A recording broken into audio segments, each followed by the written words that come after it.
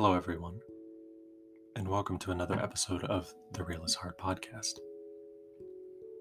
Before we get started with the topic, I wanted to thank everyone for the support, as always. The growth has been so fast and kind of overwhelming, so all I can say is thank you, and that I'm going to keep doing all I can to make each episode as thoughtful as possible. Okay, so today we'll be talking about something that has been the biggest struggle in my life. This has caused me severe health problems within the last couple of years and has been a daily battle since I was a teenager. Today we'll be talking about self-image. So, self-image. This is a hard one. Feels harder than any other episode so far. Alright, so self-image is the way we perceive ourselves, how we see our personality, our physical appearance, and our capabilities. And this is something so universal, right? We all have to deal with how we see ourselves daily. I used to think that there were a lot of people out there that just had a good grip on it all, that see themselves and genuinely think, damn, I am good and I look good on top of it. As I've gotten older, though, I think more people struggle with self-image than I realized. I think people are just afraid to talk about these struggles. They don't want to be seen as weak, flawed, negative, or like me, writing this, worried that as I get ready to talk about how I see myself, people will think, you know what? He's right. He is exactly how he sees himself. But these conversations are important, so here we go. I'm going to break this down into two parts. In the first half, we're going to talk about the way I perceive my abilities and how they have been affected. And in the second half, we're going to talk about how I perceive my physical appearance. So, growing up, from a very young age, I was being told I was gifted. Throughout elementary school, I was having teachers tell my parents I would go far, that I had so much potential. So much so that I was voted most likely to become president of the United States at my elementary school. Now, for me, growing up was a challenge. I never really understood what it meant when people would say I was gifted. I just felt normal. It added a lot of pressure. It made me feel like I needed to do more, but I wasn't being given any more to do. Middle school came, and my attention became really divided. I was continuing to hear about how I was gifted, that it was the reason I was put into the better classes, that I was so advanced for my age. I kept being told I had to keep working hard or my future would be wasted. Now, I really liked to read at this time. It was really the one thing I was proud of. Mainly because I used to read as an escape from all the pressure. I needed an escape because hearing how much potential I had was scary. I never felt like I was trying. If anything, I always felt the opposite. Like I was putting in just enough work to get by. Not because I was wanting not to try, but because I never had anything challenging enough to need to. And the combination of always feeling pressure and never needing to try created some really bad habits. I would procrastinate a lot in middle school because I knew I could rush projects and homework and still get a good grade. I was always looking for an escape from the world around me. I had pressure everywhere, and that was overwhelming. At school, I always felt miserable, and at home, I didn't feel like I belonged. A lot of that procrastination came from the reading. And then I discovered the world of video games. I was reading all of these books with adventure, dragons, magic, And with video games, I could be the hero in these books, using magic and fighting dragons. It became an escape I would sink hours into. This became the norm for me. I would spend all of my time hidden away in my room, reading, playing video games. Now, I knew that everyone around me was unhappy with me. This person who has so much potential, and this is what he spends his time doing? Around the end of middle school, my grades had dropped a bit. I had really been struggling with math, and I had never struggled before. Things became tense. At first, I really tried to figure math out. I just couldn't understand it. It didn't matter who tried to teach it to me. My brain just wasn't comprehending. So, naturally, everyone believed I wasn't trying. My parents started getting worried about my future. If this was a bad grade on my report card, I might not get into a good college. They wanted me to spend more time studying math. I wanted to go to my room and escape. I felt stupid. My parents and teachers told me that if I spent time learning it, I would understand it, but that wasn't happening. And I was frustrated.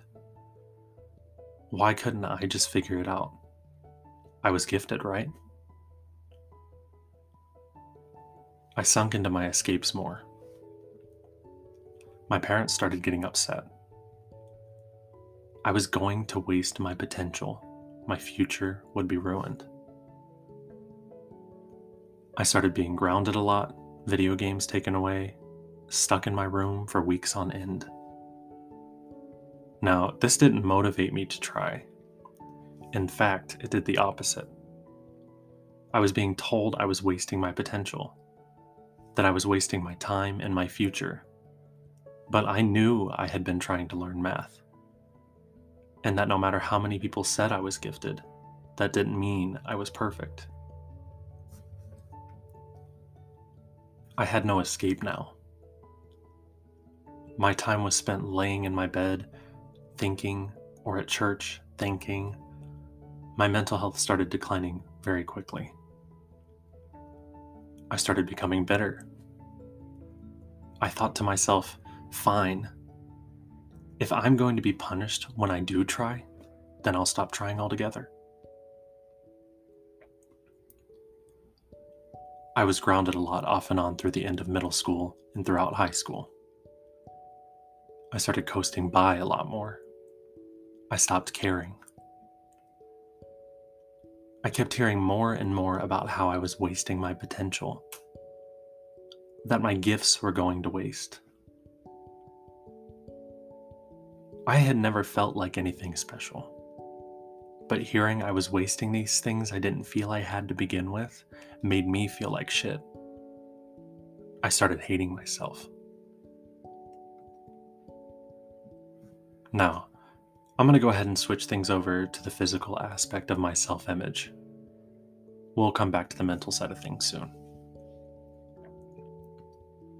Physically, growing up for me was awkward. I had a growth spurt a lot earlier than the kids around me, and so I stood out. I didn't want to stand out. I wanted to fade into the background, but this didn't happen. I was always being singled out for my height in elementary school. Kids trying to fight me at recess to seem tough, trying to get me to fight in the bathroom. I just wanted to be left alone. This taught me that people would always notice me. I became hyper aware of this. I would see people looking at me in the hallways. In groups, I would tower over other students and stand out. Constant feelings of eyes on me. I learned to be very self-conscious. As middle school came, I started seeing couples hooking up. I started noticing girls more. And with eyes always on me, I felt they were noticing me as well. I started becoming nervous. Did I look okay? How was I supposed to know? Were they looking at me because I was a freakishly tall monstrosity? Logical conclusion, right? So I started trying to hunch over a lot more. I became more introverted. If I was quiet and didn't draw attention to myself, I wouldn't have to worry about what people were thinking of me. Or at least that's what I did my best to convince myself of. Okay, so between middle school and high school, I had another growth spurt. But now I wasn't just growing tall, I was gaining a lot of fat in areas I didn't want to, especially my stomach. This was a problem. I had such a love affair with food, but it was causing me to feel like I was going to stand out in ways that wouldn't be positive. One of my peers noticed and started making fun of me. And what better to come along with feeling fat and unable to hide? Why not a really bad acne problem? Great. I felt so ugly. So, this physical image of myself, along with this image of my wasted potential, brewed into new unhealthy habits. I started to dissociate. I would disconnect from my surroundings. I was numb. Weeks at a time would breeze by. I also started starving myself. I felt it was the only way I could stop being so ugly. I carried these habits with me into college. I didn't have anyone to tell me I needed to eat or to get out of bed. I remember the building of my dorm had a grocery downstairs, in the basement, that only took a couple of minutes to get to. And next to this grocery was a small gym no one ever used. I created a routine. Once a week, I would get a few gallons of water and some crackers. I would spend the week drinking water and eating a cracker a day. I started using the gym in the basement. I would run 3 times a week. On the weekend, I would eat normal meals. I started hearing from friends and family that I looked like I needed to eat more. I became paranoid. I would fluctuate between feelings, wondering if I hated how I looked because I was fat or because I was too skinny. I couldn't tell.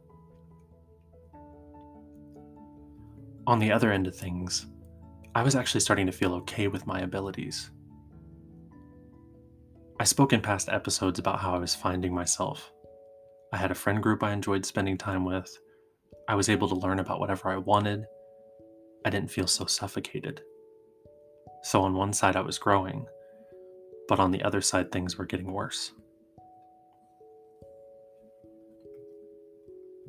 After college, I was in the serious relationship that I spoke about the last couple of episodes.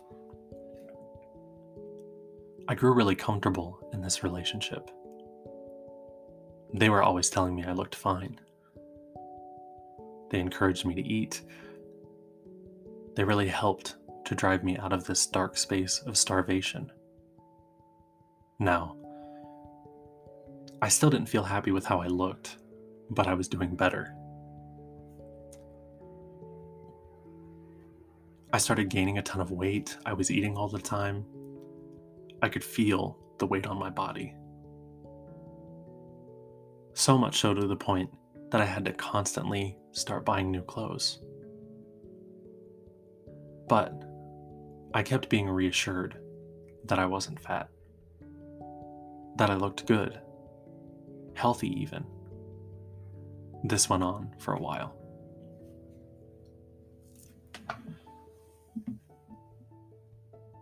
I spoke in the last couple of episodes about how this relationship ended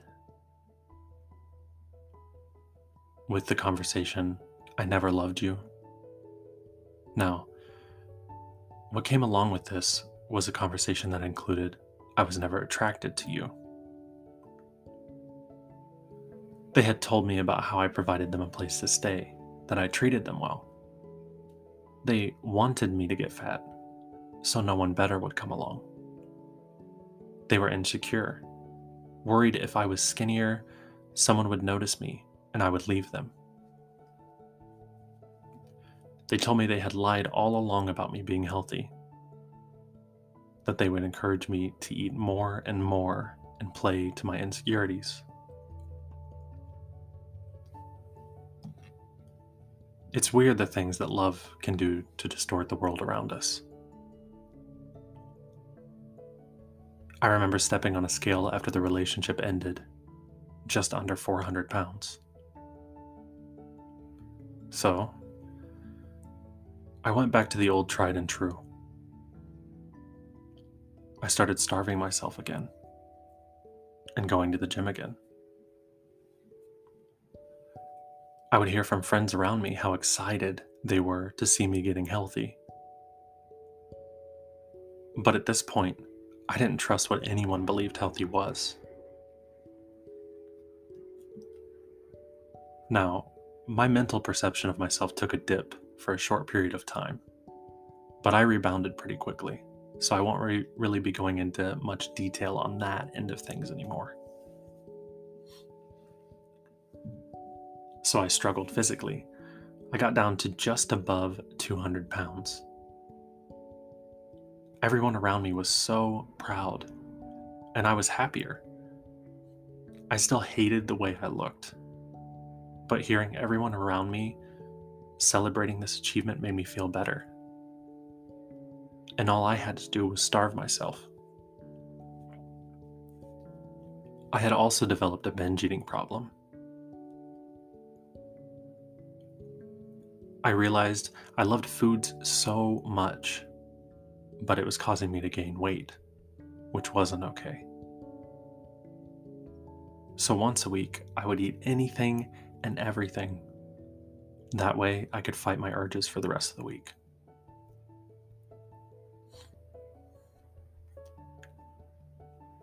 I would love to say that now I have a control on this aspect of my life. But in reality, I'm still struggling. I think it's important to be honest. I still struggle with my physical self-image daily.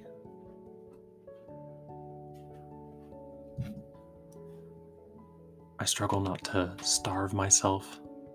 I fight binge eating habits, and I fail a lot of times. I've learned no one is perfect, but I'm making an effort, and I'm proud of that much.